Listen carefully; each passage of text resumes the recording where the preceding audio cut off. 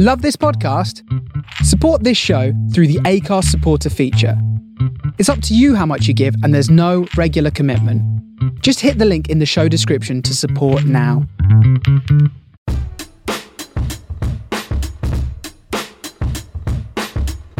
Welcome to the final episode in this season of Soho Shortwave, a monthly podcast from Soho Radio, giving you a taste of the best content we produce every month.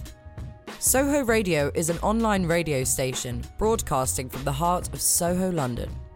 We have a wide range of talent and taste across our music and culture channels. You're always bound to hear something new when you tune in. In this episode of Soho Shortwave, we hear from Marnie with 21st Century Greats, The Other Woman, Max Reinhardt's Late Lunch, and as a special feature for the season finale, we are reliving one of our latest live to vinyl sessions with Kay Young. Hello, my name's Marnie and I host 21st Century Greats every other Thursday on the Music Channel on Soho Radio. The idea for the show came about when sort of thinking about how we fetishize and laud greatness onto music or albums or bodies of work artists from times gone by. You know, you always hear people saying they were born in the wrong era, they were born in the wrong decade, and 21st Century Greats is about celebrating the greatness of artists who are not only still alive, but who are also putting work out today, and that I think will be looked back on with tremendous affection in years to come. As modern music moves at a much quicker pace than it's ever moved before, it is noticeable when records come out that are, you know, game changers. The only criteria for the albums that I choose are that they are great, that they are from the 21st century, and crucially they're an album that I love. So I try not to sort of go to the obvious ones or ones that you might expect to hear on a sort of rundown of 21st Century Greats. We've done Melodrama by Lorde, My Beautiful Dark Twisted Fantasy by Kanye West, Cassadaga by Bright Eyes. I try and just go to the albums that have anchored or moored me through the last 20 years. So it's just a celebration of contemporary music from any genre, but something modern, something that feels relevant to our lives today as listeners and fans of music. So yeah, it's a lot of fun, and I hope you enjoy this snippet.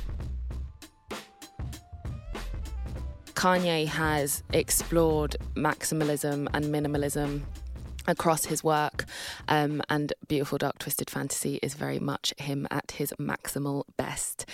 When I was looking up the reviews from this album, it got 10 out of 10 on Pitchfork, but, you know, people were sort of throwing in all the different references that they could find in this body of work, and Pink Floyd came into a lot of reviews. People were sort of calling it prog rap, massive paradigm exploding piece of pop maximalism and prog rap, as written by Samuel Allen. But also in terms of looking at his previous catalogue, Sean Fennessy of The Village Voice wrote that West had learned the gifts of his handpicked collaborators and used them here from his previous studio albums to a sometimes heightened degree, arranging orchestral majesty of John Bryan on Late Registration, adapting DJ Toomp's oozing menace from Graduation, and Kid Cudi's moaning melodies became elemental from 808s and Heartbreaks. So this album was kind of a real culmination of Kanye and what he had done up until this point. And in terms of his public persona, this was the album that came after he rushed the stage when Taylor Swift was accepting the Video of the Year award.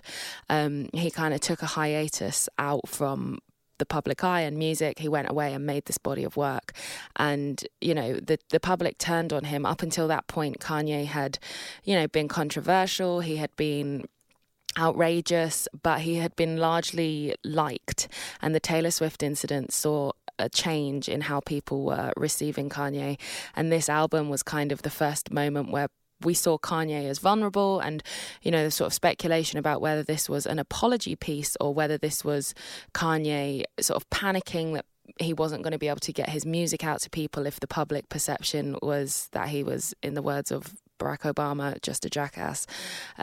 So My Beautiful Dark Twisted Fantasy came from a really dark place in Kanye's sort of ego, I suppose. So yeah, there's a lot that's sort of in the mix in this, and as I was just reading out from those reviews there, Kanye knows how to collaborate and, you know, curate collaborations like no one else in the modern age. Going back to the sort of idea of the ego and the sort of Freudian concept of looking at Kanye's work and a sort of psychoanalytical approach to his work. Pitchfork's Ryan Domble wrote that My Beautiful Dark Twisted Fantasy is a hedonistic exploration into a rich and famous American id. Chris Martins of Spin said that it's an alternately grandiose and eloquent production that owed as much to the artist's self-aggrandizing ego as to the vicious id that would destroy it publicly. You know, those conversations were happening back when Beautiful Dark Twisted Fantasy came out in 2010.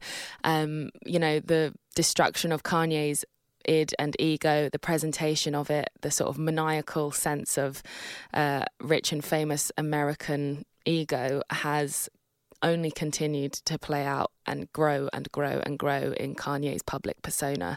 So, yeah, you just had the Nicki Minaj intro with Dark Fantasy, where she narrates a Roald Dahl poem. And I'm going to move on next to Power, which is one of the singles, and Kanye, I think, said it was his least progressive single that he'd ever written. But Power is next, and, you know, the guy has just announced his run for president, and the refrain of this song is "No one man should have all that power."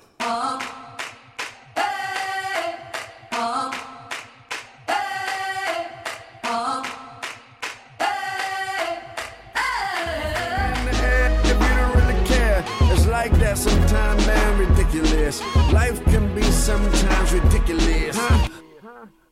I love that song. Not only does Kanye mention Donald Trump in that, but there's a couple of lines where, you know, he says, praise is due to the Most High Allah, praise is due to the Most Fly Prada. And I feel like those two lines are just such an embodiment of what Kanye West is about. You know, he's obsessed with art, he's obsessed with greatness, he's obsessed with fashion, he's obsessed with glory, and all of that is sort of vomited out onto this album.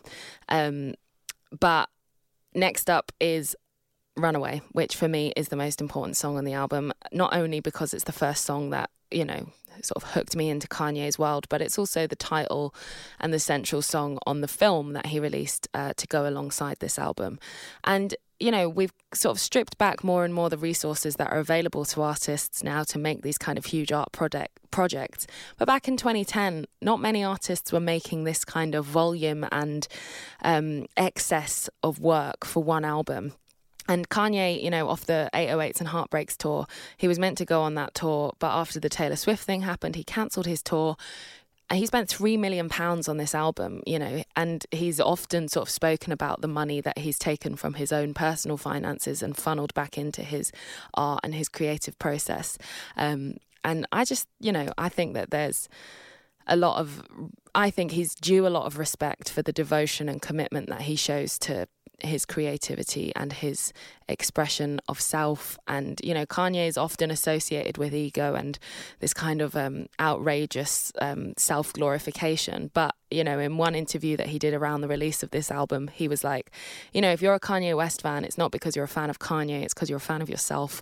I'm just the espresso shot that you take in the morning. You know, I get people riled up about themselves, not about me.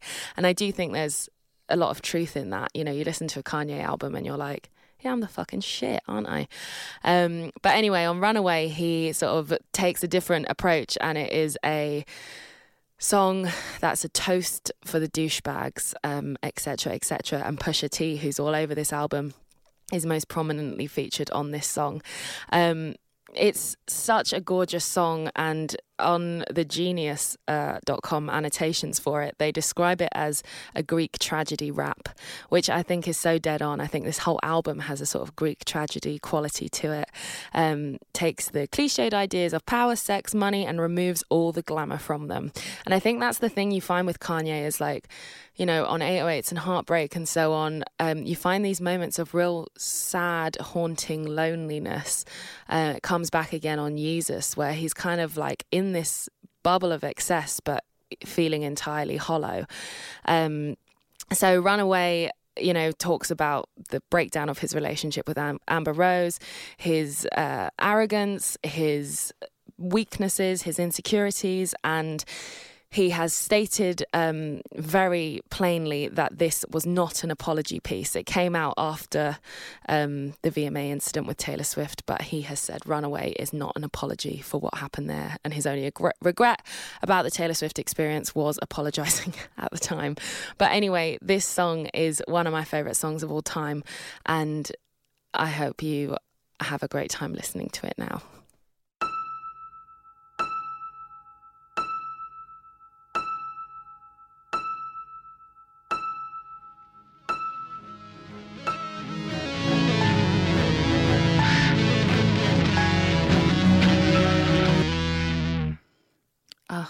That's honestly, like, that song is like a spiritual experience every time I listen to it. I don't know if that's because I'm a bit of a douchebag. It's kind of like Rustin Kelly's Asshole song. I don't know, do I identify with these songs so much because I'm a bit of a dick? Don't answer that. So that song, yeah, I'm sorry. I just think it's absolutely fantastic. And if you haven't ever sat down and like visually read the lyrics alongside while listening to it, I really recommend you do, because there's little bits you lose. But anyway, next song is Hell of a Life featuring Nicki Minaj again, who's a sort of recurrent player on this album. I sort of see Dark Twisted Fantasy as this strange fairy tale, almost like a pantomime where you've got characters coming back or actors coming back playing different characters, and Nicki is one of them. So Hell of a Life is it feels like a sort of quite superficial song. It's about having sex with a porn star. Nicki said during recording, Kanye had like all these images of porn stars on his computer that he'd ask her to look at, and she was like, yeah, like yeah, they're really artsy. But apparently there's loads of stories of Kanye sort of plastering hotel walls with porn stars, and people sort of drawing these analogies between what it means to be a music superstar and how exposed a person is in the same way that a porn star is exposed. But it's interesting to me that Kanye had this kind of obsession with porn stars, and then went on to marry Kim Kardashian, who, first sort of made her fame by having a sex tape of her released. So Kanye's got a real obsession with sort of with porn, with like ultra exposed life, and kind of like just complete gluttony and hedonism, and he seems to be obsessed with porn, fame, money, religion, and seems to put all those things on the same playing field. Like porn and God seem to exist in Kanye's universe as these both sort of holy experiences. Holy. That's a unfortunate choice of words when discussing porn. Okay, anyway, this is way too early in the morning for you guys.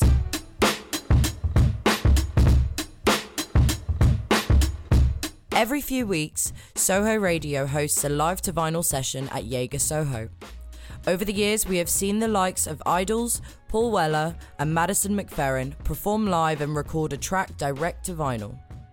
Kay Young is at the forefront of a new era of Black British music and is already making waves. She graced the Jaeger Soho studio with a 6-piece band in August to record 2 tracks direct to vinyl and chat to us about her journey in the industry so far. We have Kay Young in the building. Yo, yo, yo, yo, yo. Thank you for having me. Thank you. So that was amazing to have you in for this session. Thank you. So pleased to have you here finally. We've been talking about this for quite some time. Yes. And so good for actually be here physically in these like uncertain times. That's it. Giving thanks. Yeah, giving thanks indeed. So your EP Middle Matters came out last Friday, the 20th. So yeah, how does that feel to be in the real world? It feels amazing to have the project out there, because I've been sitting with it for a long time.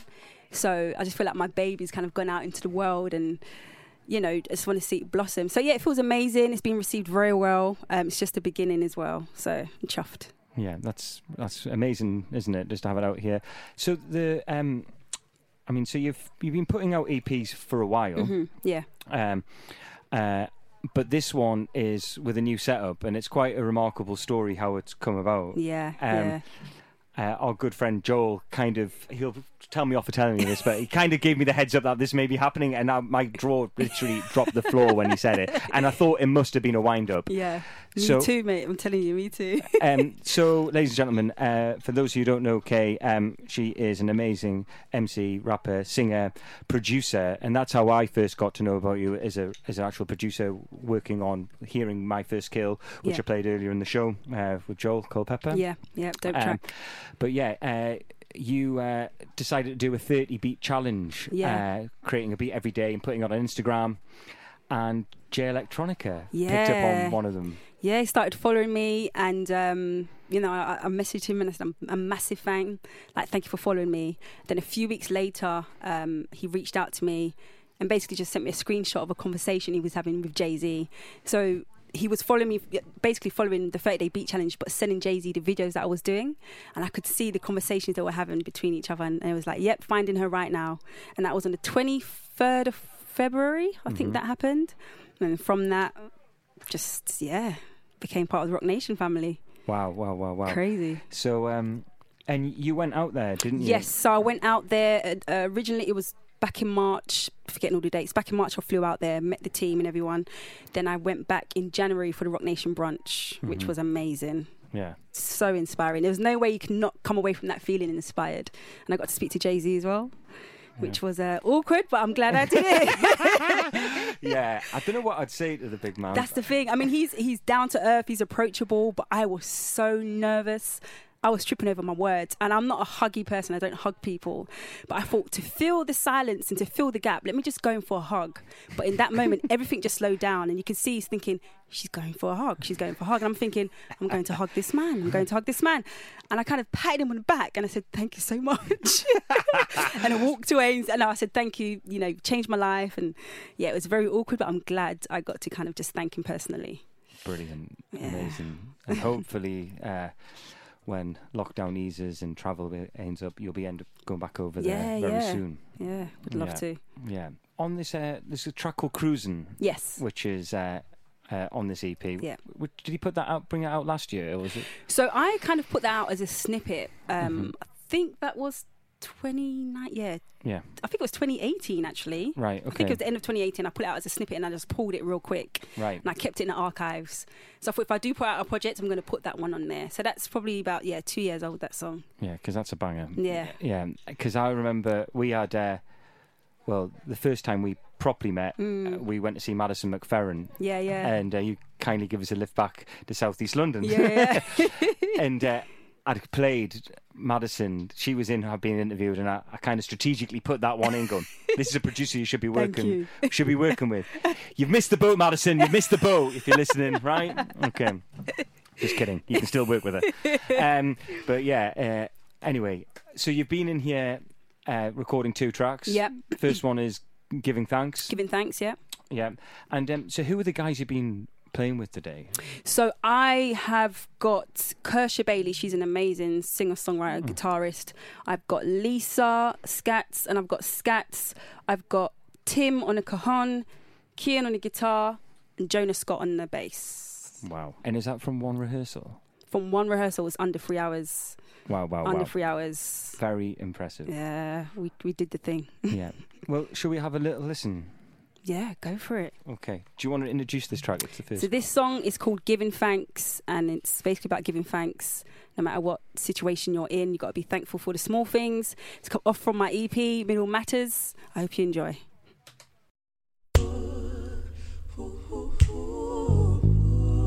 We're about to take them to church.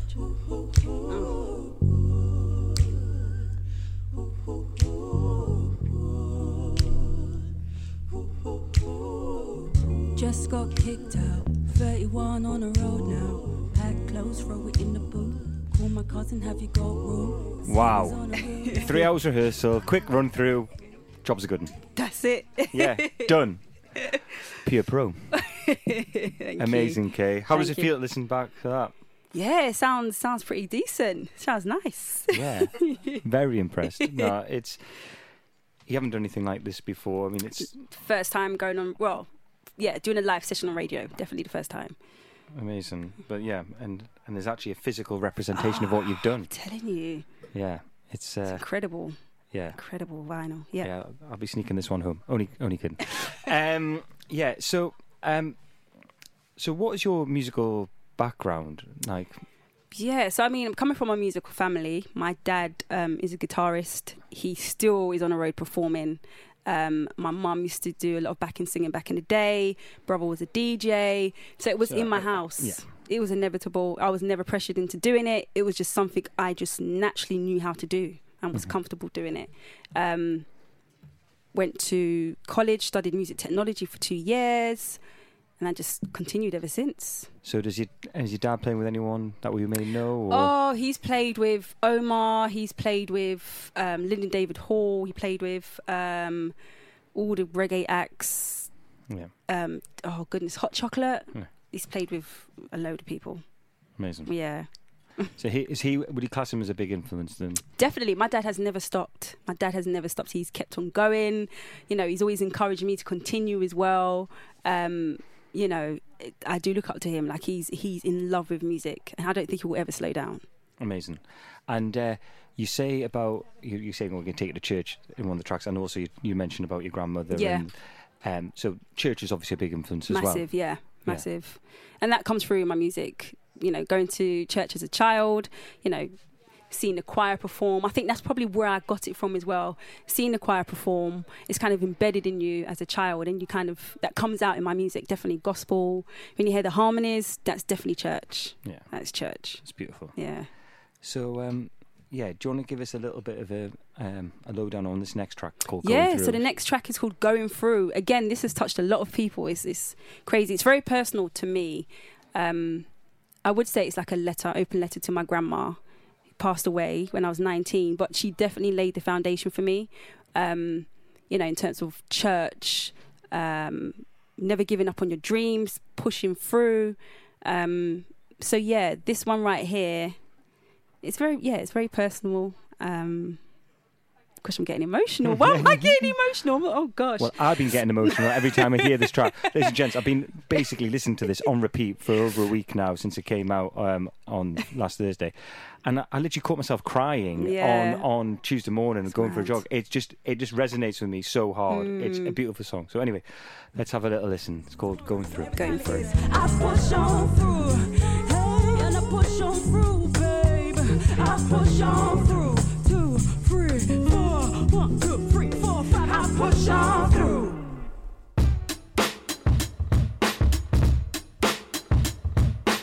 Hi, I'm Max Reinhardt, and I do the Late Lunch Show on Fridays, lunchtime, 1 o'clock till 4 o'clock, every Friday on Soho Radio. The concept of the show is, you could say that it's a kind of long-form interview. I always have guests, and I always take my time with the guests, and they bring in some of their music, and that is to say the music they've created, and they also bring in some music that they like, perhaps. I think it's possibly a unique take on the music scene because I present music from a number of scenes which sort of connect. So there is world music, there is exploratory music, there is contemporary classical music, there is some hip-hop, there is some reggae, I'm kind of really interested in the sound of what I play, and I kind of like to freak myself out with sounds, and listeners who like that kind of thing will listen to this show. In case you missed that, I'm on every Friday afternoon from 1 o'clock till 4 o'clock. It's the Late Lunch Show, and I'm on the Culture Channel, and do tune in and do tweet and do Facebook, and I'll try and answer all those things if I possibly can. I think that we should probably lead into an interview that I did today with Jane Cornwell, who is quite an extraordinarily well-briefed journalist of world music. She presents at WOMAD, she writes for the Evening Standard and Songlines magazine. Here she is talking to me about the Essaouira Festival, which happens every year. It's the festival of Gnawa music in Morocco, and we used to go to it together back in the day.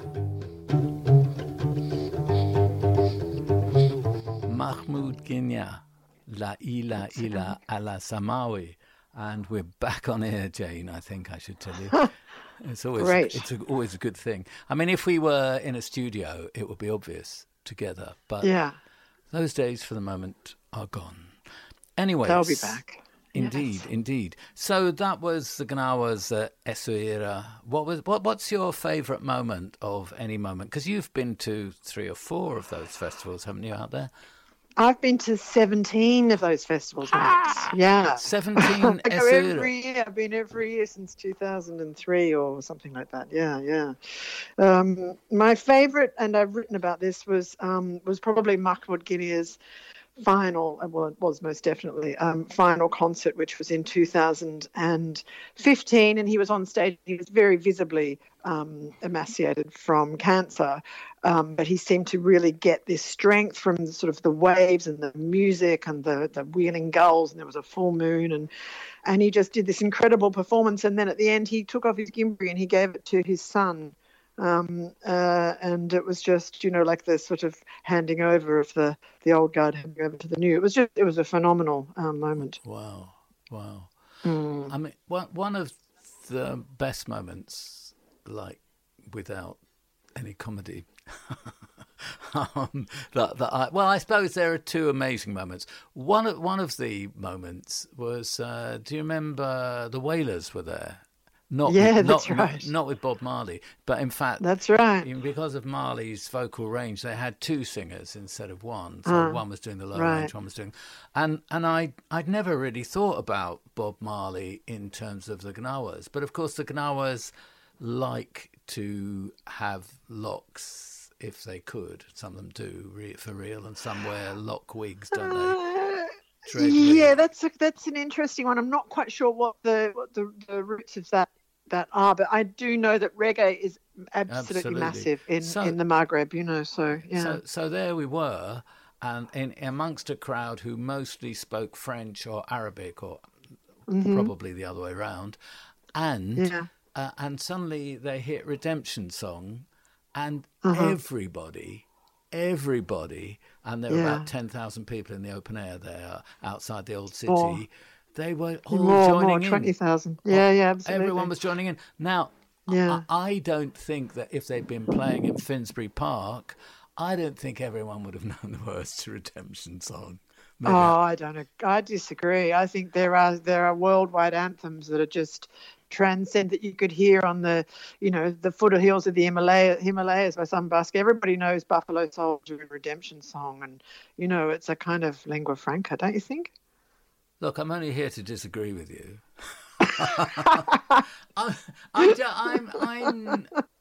I'm Buffalo Soldier, yes. One Love, yes. Even Get Up, Stand Up. Are we quibbling on which? Yeah, I'm just saying like Redemption Song, but as it happens, as we get further and further away from his death, and he becomes more and more of a saint. No, I appreciate that. Yes, yeah. Maybe Redemption Song is a much more of a key work. Anyway, look, enough of Bob Marley because I can't get him on the show. No, listen, I've tried, really, believe me. Have you? Okay. Mm-hmm. You've been joining the dots of the tunes that you've brought along, and so we're turning now to Babel Blues. Babel Blues. Babel Blues are a fantastic new signing to Real World Records, which is, as many people know, Peter Gabriel's record company based in Wiltshire. And Peter and his crew have been really finding music from all over the globe for years and years, and doing incredible things. And of course, the Peter and being one of the founders of WOMAD, the WOMAD franchise, WOMAD Festival. So Babla Blues was just a project on a cassette that was handed to Amanda Jones, who is the head of Real World Records, and it's just taken off. It's an incredible project on many levels. It takes its cue from Babla Blues, means the gate of the blues, and Bab is a Arabic word for gate. So it takes its cue from the North African blues. So Ganawa music, Hassani music from Mauritania. Notably, it has a lead singer, Yusra, who's very feisty, very kind of, what can we say, kind of Janis Joplin-y. They call themselves a rock band that happen to play this kind of music. This track, Ilamata, that we're going to play is like an oral salam. You know, it's sort of an unhurried gesture of respect. And when you, and peace to brothers and sisters, regardless of origin, they're very politically oriented, this crew. You know, the fact that it's a woman, you know, up front in a very, and when I talked before about Mahmoud Guinea, the whole Gnawa genre is very male-led, and this is the difference here, that Yusra is out there. She's playing a small gimbri, and her partner Bryce Botten is playing the large gimbri. They have a flautist. They have krakeb, which is the steel castanets that you heard before in the Mahmoud Guinea track, these sort of galloping castanets, and they sing in classical Arabic. They bring in things like Indian tabla, and they sample things like the waves crashing in at Essaouira. They're just fantastic. They bring in Chabi. We just have to hear them now. What track do you think I'm going to play? Well, I know you're going to play Ilamata. I am. Which is, that's as true. I say, this oral salam. Yeah. Okay, so let us go with this. And listen out for the waves.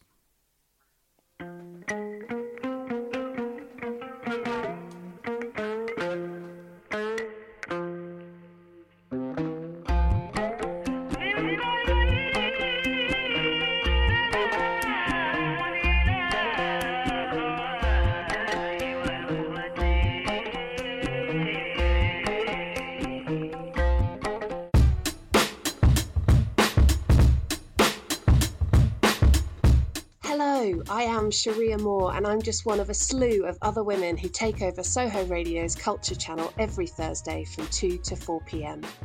The Other Women exists as an intersectional and inclusive platform to champion the best and brightest women and non-binary artists in music and comedy.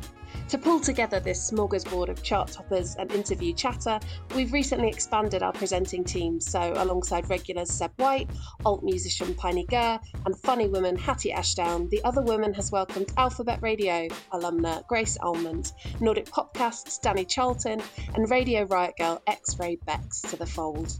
Because we all know women are making the most exciting work right now, from Kerry Howard to Kim Petras, Athena Kabluno to Sleater Kinney. So come bask in the best sounds and stories with us every Thursday afternoon. We've got a big bag of tunes just waiting for you. Now, here's a little taster of my last show when I took a bit of a busman's holiday round the Kent coast, where Margate musician Daisy Bow and I attempted a socially distant catch-up in one of the smallest theatres in the world, the Tom Thumb Theatre. Sucking the soul out of me. Okay, now I know what you're thinking. How on earth is Cherie going to navigate through that kind of feminist electro-punk and into her guest for this afternoon, Margate musician Daisy Bow? Well, this is it. This is a seg to give all the tricks of the trade away. I've tapped in to a kind of homage of Merrill Garbus, in my opinion. So if you're a Tune Yards fan, this next track could be one right up your street. This is half Finnish, half British musician Otter, and she's sort of a self-proclaimed bedroom musician with her cupboard under the stairs meets shed home studio, which, I mean, if you could see the duvet fort that I have returned to, it would, yeah, it's very similar, lots of parallels going on. And the last few months, basically due to that, have just sort of been business as usual for Otter. So following the release of her debut single, Small Hours, late last year, she has been working away with producer Quez, who you might know from Solange, Kano, Loyal Kana, an insane discography, and they're working together on her second EP, Songbook. This track is going to be taken from it. This track is out now via Pius. This is Otter and Never See, and we're going to go straight into my conversation with Daisy Bow just after this track. Never see, never see, never see, never see, never see, never see, never see, never see, never see. And do you think Tom Thumb for you has been a sort of hub of creativity? I know we spoke a bit about Moonfest kind of prior to lockdown, which was at the Theatre Royal instead. You kind of know the folks here, you come here for shows as well. Yeah. Well, yeah, when I moved here, I was invited to a poetry night that was running here, called Tongue Punch, and I performed some poetry. Yeah, it's a great night. It's not, poetry isn't really my performance jam. I love writing poetry, but it's where a lot of my songs come from.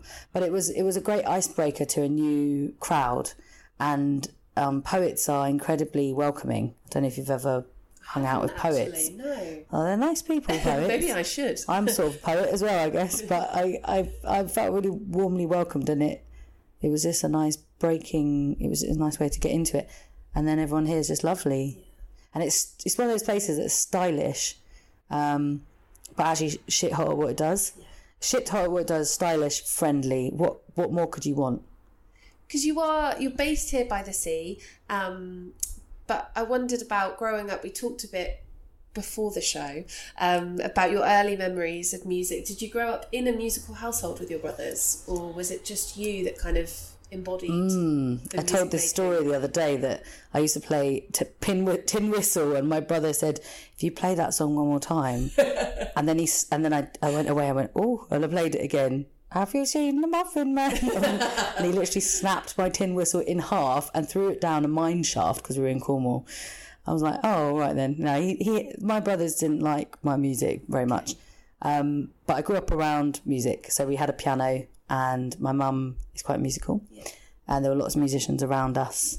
And that's very lucky, I suppose. And when did you first pick up the guitar then? Did you kind of dabble in a traditional rite of passage for teenagers, like a group formation? Or was it always you kind of solo reflections? Well, my friend Sophie, who's one of my best mates, introduced me to System of a Down when I was about, it's 12 because it was Toxicities. That's the first. There is a rite of passage, yes. Yeah, so it was the first album I ever bought was that, and then I started playing that and various things, and I got really into. They use a certain type of chord structure. In fact, it's not even chord structure; it's riffs. Yeah. Bum bum ba da dum bum ba da dum bum ba da dum. That's Atwa. It's one of the first things I ever learned on guitar, and then I just learned bits of that, bits of Radiohead, but mostly riff-based stuff, some Nirvana. It's funny because I don't know if you can hear that in... I was just about to say, I wouldn't... maybe hear it a bit. No, exactly. Maybe when you sing it in that way and you take it down to like the melodies. I think you can hear it in the guitar, but only aspects of those bands. Yeah. It's like I've pulled out the melodic aspects and left all the... And I was like, no, I don't do that bit, but I'll do all the rest. Because actually Serge, an incredible vocalist, like he's such a good singer, and he is doing quite a lot of high-reaching pitch and stuff as well. Yeah, and so he's really... Yeah, and he's really broad. Like his range is really broad, and his dynamicism is really broad. And I remember being of an age where that for me was everything I wanted. It was just everything I needed to hear. It was very healing, that music. It's so cathartic, isn't it? I was a big new metal head, and I loved it. I really loved occupying a space where you could be really angry and really shout. And then you go to like, whoa, whoa, a passionate, hands raised, exactly, sort of power ballad moment. That's so true. So that's how I picked up the guitar, and then I guess I started writing bits and pieces that were sort of. I'm a big believer now as well. I think music kind of flows through all of us, like it's inside all of us. We've got a song form that we've learned since very little, and we kind of have it there. And I think it was just started coming out. So it was like retranslations or reinterpretations of the things I was listening to. So loads of my very early songs when I was about 12, 13 just sound like riffs that I've learned. Yeah, I think probably our listener can definitely relate with that as well. I certainly can. It is interesting you mentioned System of a Down as a reference point though, because I know when I was reading up about you that you are kind of pegged as, and I want to get this right, so someone who marries love wreck sea shanties and lullabies of life with accordion, blown bottles, electric guitars, and whatever other instruments you can get your hands on. I'm intrigued about the found object approach because I haven't seen it live yet. So I wondered whether that was always kind of you that experimental streak was always there, or if that's something you've added into the show, you know, as you've layered in the pedals and things and wanted to be a bit more inventive. Oh, that's interesting. Yeah, no, it's definitely always been there in my music production. So I started recording music when I was about 16. And I was lucky. I went to Brit School, which is actually very lucky for a young person, especially for a woman of a young age, to be told to set up a PA and start using equipment and things. Amazing. And I met a friend of mine, Gaia, around that age, and she's actually 15 years older than me. I met her at a festival, and she went, "Oh, do you want to come to mine for a bit and record some music?" And I was like, "Yeah, sure." So I went to hers, and she sort of sat me down, and my friend Sarah Bear, both fantastic musicians, and a few steps above me in terms of their experience, sat me down with equipment and got me using things. And their approaches and the approaches of the people I was around because I was born in the squat scene, so I was around squatters and I was around that kind of DIY makeshift creative culture, and what comes with that is a lot of use of space or use of things. So I remember one of our friends used to play the drums using, his favourite instrument was the Aduki bean container, dried beans in a plastic box. Very niche bean as well. Very niche bean, very niche drum sound. But so things like lighters as percussive instruments, and one of my tracks years ago I did a blown bottle thing. It's like got a brown bottle of some sort of glass bottle and filled it at different levels and then recorded it 3 notes and then put a tremolo on it, and it sounds like a Rhodes or a Wurlitzer. Wow. So it's probably from being skint. Yeah, I love that. Though. But, those parameters actually are really good fodder for creativity, aren't they? Because they force you to create sounds and make sounds that aren't necessarily given to you by the tech industries or, the instrument companies. It's like, I'm just going to make some stuff. Yeah. It's proper DIY, isn't it? Very DIY. That point. Yeah, that's really interesting. So it was definitely there during your kind of early... adventures in production, but then has stuck with you, even to the point that I wonder if the right drum was in front of you, you might still reach for that bean pot and be like, no, I'll give this a go instead. I had this one experience in the studio where someone wanted me to record something in a very high profile studio, multi-million studio, and I was standing there in the live room recording on this Neumann mic, which cost 30 grand, and I wasn't allowed to touch it. No one was allowed to touch it, only the engineer could. And we kept going over and over and over the take. And then in the end, my friend who was doing the mix in the mix room said, "Look, listen to this one, Days. What do you think?" And played it back. And I went, "Yeah, I really like that one." And he was like, "Okay, so that's the one you did at home." Oh. And we're just going to go with that then. Yeah. And I recorded it on my £100 mic. And so, I really think that some of this is... I saw it through the window dangling and I thought it's like a carrot on a stick. Yes. It literally feels like it's always just slightly over there, a bit of better kit, a bit of better technology, a better studio, and my whole view changed. Yeah. And I was like, it's right in your hands. We are going to play a track. Yay. It feels like appropriate, given we are in the Tom Thumb Theatre. I've chosen This Out. Oh, yeah. Do you want to intro the song? Maybe tell us a little bit about it if you want, or what you remember from the night if you remember it. The song was written a long time ago, but it's been through a few reworkings. None of my songs actually have been through that much reworking. And this one... is actually, I don't know who, it's not Vivaldi. There's a song called The Joke. It's a classical piece. There's references to that because it changes so much. And it is a bit of a joke. It's all about communication in an early relationship when there's all these platforms.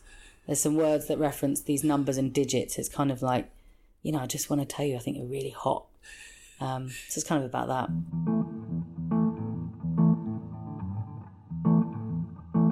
This song's called This Out.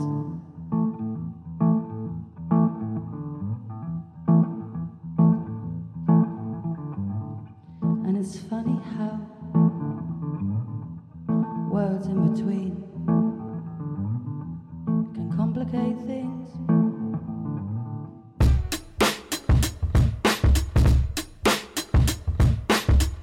Thanks for listening to Soho Shortwave.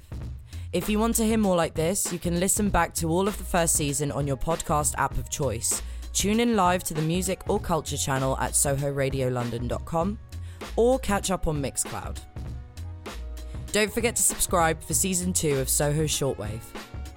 This is a Soho Radio Productions podcast.